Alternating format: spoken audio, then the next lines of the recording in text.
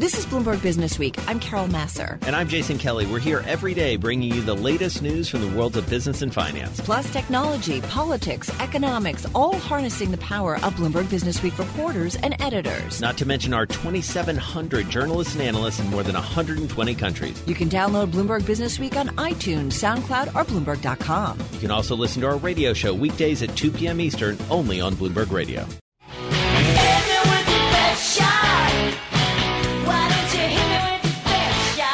All right, well, a lot of hitting back and forth certainly going on between the U.S. and China, specifically from President Trump. As you heard from Charlie, we are expecting to hear from the president in some form or fashion later on this afternoon.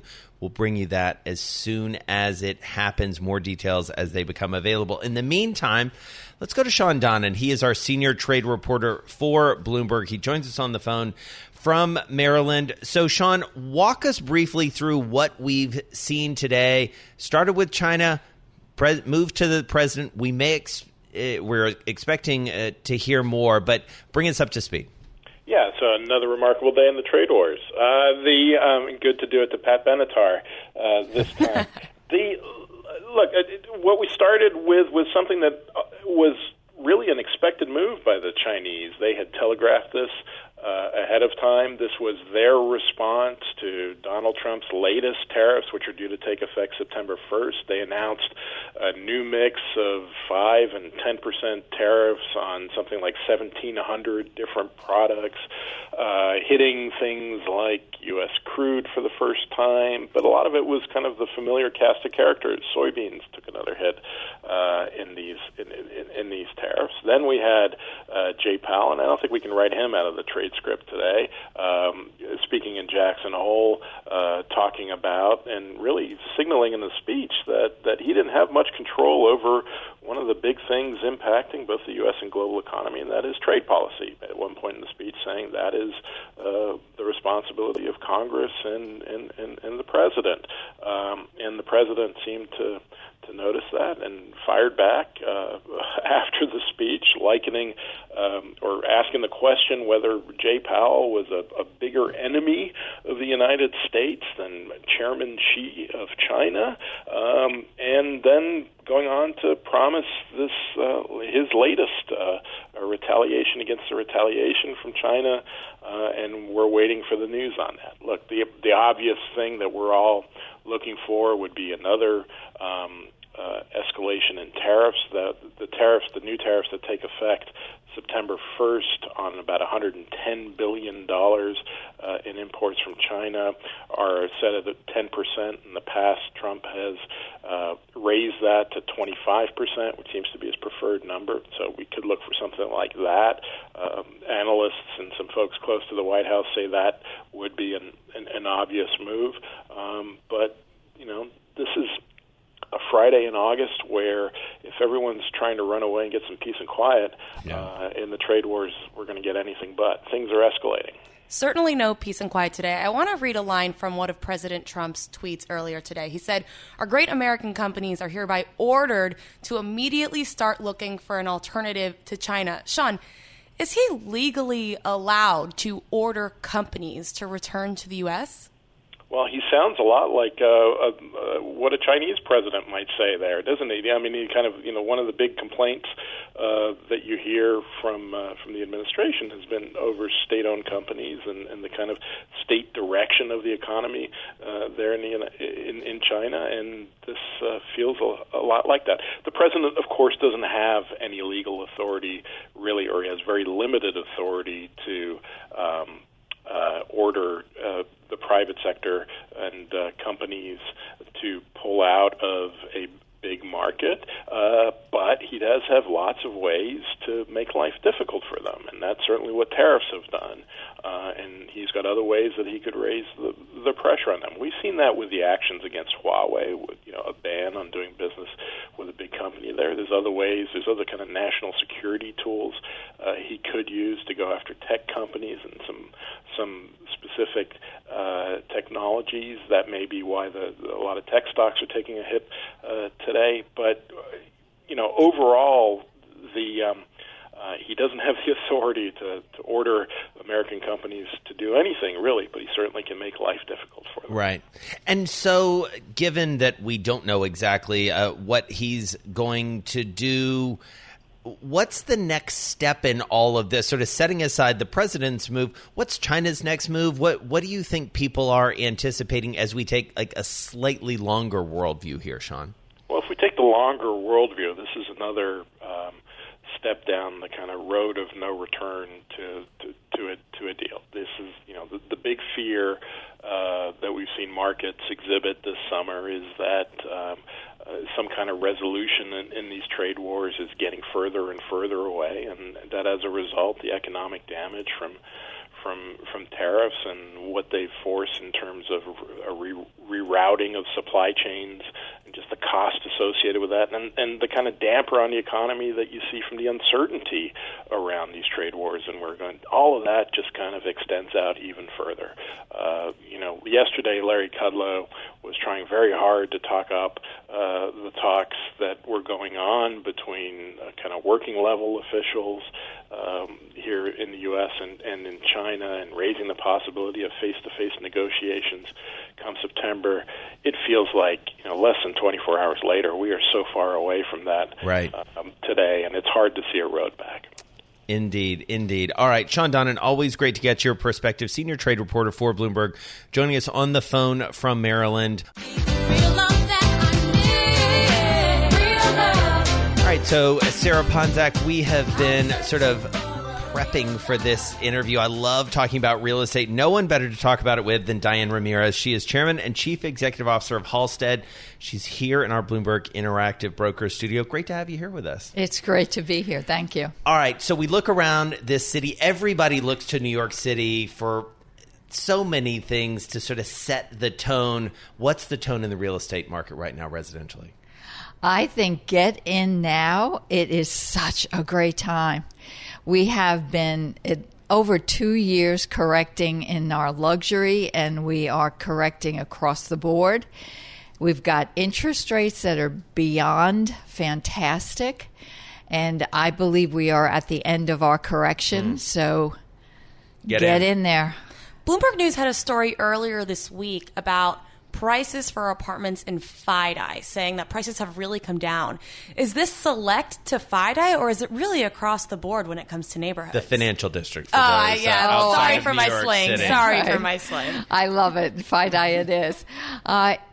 It's across the board, but it depends on inventory. Mm-hmm. And you see a lot of new inventory coming in the FiDi area. So, of course, it's going to impact price, supply and demand. Well, and nearby to that, Diane, we've seen this huge amount of development on the west side, Hudson Yards and everything that's going on there.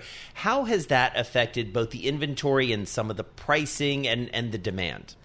Well, it's increasing the inventory, and so therefore these are high end, but it's very high end. Yeah. But that is where we have the most inventory, so it is impacting prices. But all of that is good. We're clearly in New York in a buyer's market. What about when it comes to size? I mean, is it better if you're looking for a studio or a one-bedroom or a larger apartment that may have 3 to 5 bedrooms, say? Right. Well, if you're a buyer, the larger the better, because that's where we have the most inventory. Entry level, it's still good inventory compared to what we've had in years gone by. So choice is definitely there. But the larger you are, the higher your price. Right. The better your choice, and it will be the most negotiable. So talk to us about the buyers who are out there, because I feel like one of the big questions, and certainly one of the trends over the past few years in New York City, has been foreign buyers coming in, people, sort of returning from the suburbs or sort of gravitating toward the big cities. Help us understand some of the nuances there. Well, the real buyers are our local people. Okay. And when I mean that, I mean it's our, tri-state. And New York City, it's a magnet. It's right. Where you just want a piece of it. The foreign investors are here, but it's always been a much smaller percentage of buyer than anybody thinks. Right. So it's different from, say, London or Hong Kong. I mean, London obviously was such a massive percentage, right? Yeah. Even in the height of investment buyers in the city, the percentages of investors and foreigners was never more than 15 or 20%. That's really interesting. Very interesting. Yes. I'm curious, you talk about it being a buyer's market. Is there a lot of competition then out there? If you have an offer, if you find a residency that you really, really like, do you need to get an offer in really quickly? We're out of those days. Okay. If you love it and you want it, don't hesitate. Yeah. But you usually don't have someone over your shoulder. All right, we talk a lot on this show, and I know Sarah and I talk about it. She and I are, for those of you who are listening and can't see us, we're different generations. So what's different about the sort of younger set these days, the millennials, even some of the Gen Z that's coming into the market? What are they looking for that's different? They want to be around. First of all, they want to be around themselves. They want to be near the restaurants, near the nightlife, where their friends are hanging out. They don't even mind having to take transportation to work as long as they're near their friends. And they also have seen the other generation suffer a little bit with buying and possibly losing a little money. So they're willing to go into areas that are new but have the potential of the prices rising for them. So, and that usually means it's a little bit away from their work area. Sort of outer boroughs? Yes. Like, I mean, what are we talking about? Like Brooklyn. They'll go Okay. into the Bushwick, and they'll go into areas, it's a bit of a travel, but their friends are there. Yeah. And they see upside. They want upside. I'm a millennial myself, so I must say I'm very interested. Do you see sellers catering to this generation? When you say sellers, I think developers, Right. yes. Sellers, not so much. They just want to sell their They place. just want to sell. They don't care Get who rid of buys it. it. Yeah. Exactly. All right. Diane Ramirez, what a treat. Thank you so much for joining us. Chairman and Chief Executive Officer of Halstead, knowing everything about the market here in New York City. She was nice enough to stop by our Bloomberg Interactive Brokers studio. Where's the beef?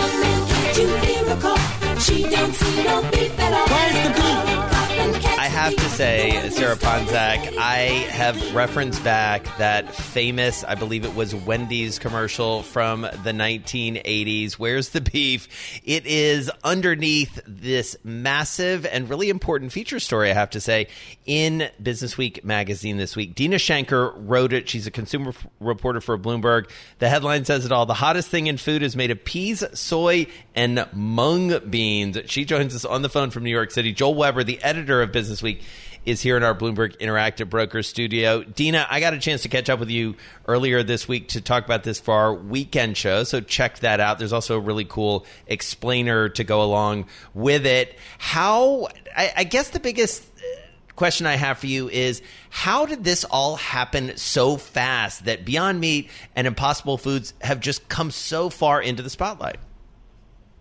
I think that is the question that all of these companies are asking themselves. I think they've been working on these products for a really long time. They got them really good. They put them out in the market. They saw a strong consumer response, but then after Beyond Meat went public and the stock market went crazy, suddenly it just became like a mania.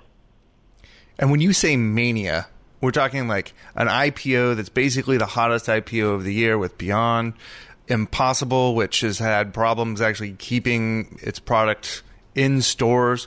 But there's even greener pastures out there, if you will. And what does that look like, Deena? So the big battle right now is happening in the big fast food chains. The Impossible Whopper at Burger King has gone national. That is a huge deal. And Beyond Meat has their burgers and their sort of crumbly taco type beef out in a lot of different regional chains. They have a sausage in Dunkin' Donuts, in breakfast sandwiches, and in Tim Hortons. But really, really, the big prize is going to be McDonald's.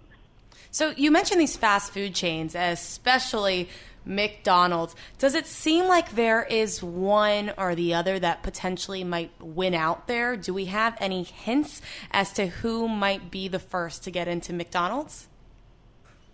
Well, Don Thompson, the former CEO at McDonald's, is on the Beyond board. So a lot of people are really hoping that that means that they have a nice leg up to get in there. And on the first earnings call, they were asked, are you guys going to be able to handle a deal with McDonald's? Do you have the production capacity? And Ethan Brown, the CEO, he laughed and made a joke about how they must have drawn straws to see who was going to ask that question. So one of the things that's sort of a knock on the, I guess the burgers that are anti-burgers is that they're actually made of a lot of different things, right? Like plant matter, but even other things, and it starts to resemble almost the very thing that they set out to sort of upend, which are, basically commodity style food that fill grocery stores. And Deena, what are the people at the company saying about that, and how have consumers sort of come to grapple with that as well? Well, it's interesting because these burgers are very highly processed, and a lot of people will point to, especially the high sodium levels in these burgers, and they still manage to benefit from a bit of a green or of a health halo that people think, oh, well, it's made from plants, it must be healthier, and then they look at the nutrition facts and they start to second guess themselves. But the companies are handling it. One is, I think, by deflecting a little bit. I heard David Lee, the CFO of Impossible, once say, well, it's not as healthy as broccoli, which, sure, nothing is as healthy as broccoli besides broccoli. And Ethan Brown has said that he gets his burger at Carl's Jr. in a lettuce wrap.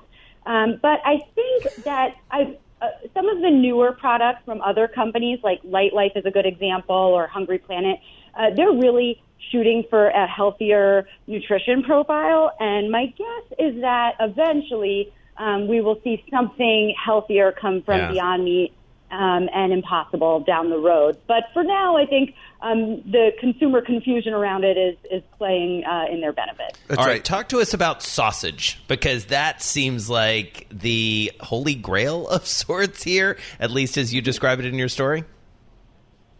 So the Beyond Meat sausage is considered to be, by a lot of people, to be a lot better than their burger. Their burger is good, but their sausage is really great. And from the fast food side, they've got their sausage and breakfast sandwiches at Tim Hortons and at Dunkin' Donuts. They actually make these sausages according to recipes developed with the chain, so it's not the same sausage. It's a different shape because it's for a sandwich, but it's also a different recipe than you would get at the supermarket. And even at Bear Burger, which is like an upscale burger restaurant that actually serves both the Impossible and Beyond, while the Impossible outsells the Beyond Burger, the founder says that the plant-based sausage from Beyond is probably the closest you'll ever get to tricking a meat eater. Sarah's nodding that she enjoys the sausage, by the way. I must agree. So what part of the magic here are these secret ingredients that the companies have really figured out a way to perfect. Can you walk us through the secret ingredients and maybe give us a sample of your favorite one? So on Impossible, the secret ingredient is something called soy lehemoglobin, or heme for short. And what it is like a fake blood is basically the best way to describe it. Sounds delicious. It's supposed to mimic, yeah, exactly, right? It's supposed to mimic animal blood. Heme is something that is found in plants, but in much lower quantities than in meat products. So they developed a genetically engineered yeast that can produce this soy lehemoglobin in large quantities, and that's their magic ingredient, and that's the one that they say is completely responsible for the meatiness of their burger. Now, on the Beyond side, they have a very different approach. They don't want anything genetically engineered in their product, and they instead work with all kinds of plant materials, and they say that the way they do it is they break down the plant materials into their various parts like lipids, amino acids, minerals, and then they use those parts to rebuild a structure that is very close as possible to meat. So they use right now pea protein. They also have like rice protein and mung beans in there, but they say they can do it with anything, with any plant. Or the magic of food. The magic of food. It's a great, great story. Everyone should check it out. We didn't even get into the role of big food in all of this because they're coming for this market for sure. Deena Shanker, great story, consumer reporter for Bloomberg. Check out her story in the current issue of Bloomberg Businessweek. This is Bloomberg Radio. Hi-ho, it's home from work we go. All right, so we've talked so much about WeWork, maybe ad nauseum, but now let's talk about another up-and-comer in this space, getting a lot of funding, a lot of attention. A great story recently written by Gillian, our senior reporter at Bloomberg. She's here in our Bloomberg Interactive Broker studio, along with the man himself, Amol Sarva. He is Chief Executive Officer of Knotel. That's the company we're talking about. Great to have you both with us. So, Amol, Dr. Sarva, I should say. Thank you. So, tell us about your company, how you got the idea, and where you are now.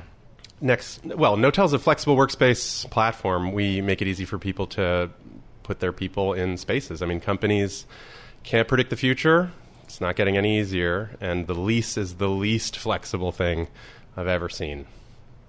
How'd we do it? Well, I've spent my entire career inside real estate. Yeah. At a certain point, I thought maybe I'd try to fix real estate. So the last few years, we've been building this business. We're hundreds of locations all around the world, and we try to help big companies do what I think the co-working kings have done so well in co-working. And Amol, when we spoke, you had some fighting words. You think WeWork could be behind you guys. They could be the MySpace to your Facebook. Can you talk a little bit about why and also thoughts on their S1, their prospectus that they filed recently? I think that co-working is an amazing phenomenon. It's like a 10-year-old thing, and it's been growing a lot. We have just been at it for the last 3.5 years, and there are some really important differences in what we do. We just serve big companies. We just build big spaces. It's floors of buildings or entire buildings, and it's some of the biggest companies in the world that we serve. That seems to be a little bit more attractive a market, I think, even if you look at some of the language that those guys use in their recent filings and press. Enterprise is what the office market's all about. We've been growing so fast. We went from 0 to 250 buildings, 4 million square feet in just 3.5 years. And I think at that pace, I mean, it's not insane to predict that we pass them in a couple years. How does that work? If you're working with some of those very large companies, some people might assume that they can just go off and get their own space alone. How does it work with them actually coming to you? Flexibility is something everybody wants, and around the boardroom table, all the big executives got the button they could press. I mean, most recently, the CTO got this button so they could add as many servers as they want in a second. But somehow the real estate guy inside that finance organization is still walking around the streets of New York trying to like build a building or lease a lease. It just doesn't make any sense. Companies prefer to be able to do things on demand, and the proof is just how many have come to us. If we can go a little bit to the prospectus and what it revealed about WeWork, was there anything in that jumped out to you, and did you compare or break down the company's performance to your own? I will admit I was an interested reader of the S1 filing. As many were. Unlikely to be an investor after that reading that I gave. It is a phenomenal business. I mean, they have built something really impressive. One of the things, though, that we feel makes our job a lot easier is how efficient we are with capital. And you can just read it right out of their public financials. The guys have raised like $13 billion to get to $3 billion in revenue. They're spending more than $4 for every dollar of revenue they've managed to accomplish. If you compare that to like a Facebook at IPO, that was like $1 for $1. So the ratio is way off. It's a really inefficient capital business. Ours, I think, is 5 to 10 times more efficient than theirs. And that's one of the things that we have really always believed. It's how we built our business. It's why our business is different, and it's part of why we're growing so fast. And so with any sort of inflection point like this or any disruption, I feel like we're always asking Amol, like, is this a secular change or is this just sort of like something that we're going through, a little bit of a fad? What's secular about this? Has the nature of work changed? The nature of managing growth changed? What is it that fundamentally is different now? Well, a ton of stuff has changed, and it's going to keep on changing. I know that people asked in 1995 whether print had anything to worry about from the internet, or whether social networking would be around when they saw how crazy MySpace was, or even like how difficult it was to buy things on eBay. eBay, if you remember, in 2005 was twice as valuable as Amazon. Yeah, that story is 50x the opposite now, and I think the fun in games that were the early experience of an auction on the internet, or even of co-working, were a clue about a bigger trend, and I think the bigger trend is a fundamental change in the way we consume and operate real estate. It is going to be different, way more different. It's only 2% of New York office now. That number's going to go higher. It's going to be 10, 15, 20. It's not going to be 1. Right. Because we've seen it, I believe, in London really dramatically shift upwards in terms of percentage of the overall space. The future is here. It's just unevenly distributed. And London is probably 5 times further along in the move towards flexibility. And then there's some markets like Tokyo that are half as developed as we are here. And so Knotel, which started in New York, went from 0 buildings to 100 buildings in about 3 years. Well, we have lit that fire now in a bunch of other markets around the world. We're in a dozen cities, the biggest, densest, most productive cities in the world, and there'll be a bunch more cities in the year to come. What's next for Knotel? You mentioned cities. Are there any geographic regions that you're hoping to get into soon, or different ways about going and attracting investors? Yeah, and this is another way that we're different from some of the co-working kings. I mean, part of what makes the business efficient is density. So 100 buildings we're not done in New York. There's going to be 1,000, then there'll be 3,000. More and more and more deeper in the cities where we're at. Yes, there'll be a dozen or so more cities. People always want to guess which one's next, and when we're ready, we will announce. I mean, we just finished launching 7 cities since January in 5 different countries. It has been a huge roar for us. Yeah, and then we have to reinvent our business. I mean, we are deploying fundamental innovations in product and technology that make us go faster, all the way through our whole chain. It's all right on point. It's about how we use data and how we deploy and how we build and how we rebuild, creating modular work environments. And that's what our investment is going to let us do. All right. Great stuff. Thank you so much for stopping by. We should also mention that Bloomberg Beta, the venture capital arm of Bloomberg LP, is among those many who have invested in your company. Amol Sarva is Chief Executive Officer of Knotel, joined with Gillian Tan, our senior reporter for Bloomberg. She wrote this story on the Bloomberg. Check that out when you get a minute. I'm driving in my car. I turn on the radio. How about you let me drive? Oh, no. Who's gonna drive you home? Honey, please, I'll do the driving. Drive on. Excuse me, I want to drive. Just drive, baby. It's the question that drives us.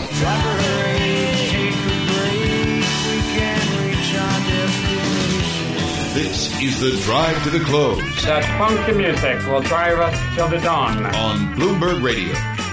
And it's time for the Drive to the Close. One of our faves, Quincy Krosby, back with us, Chief Market Strategist for Prudential Financial, joining us on the phone from Newark, New Jersey. A familiar voice to both me and my co-host for the day, Sarah Ponczek. Quincy, great to have you back with us.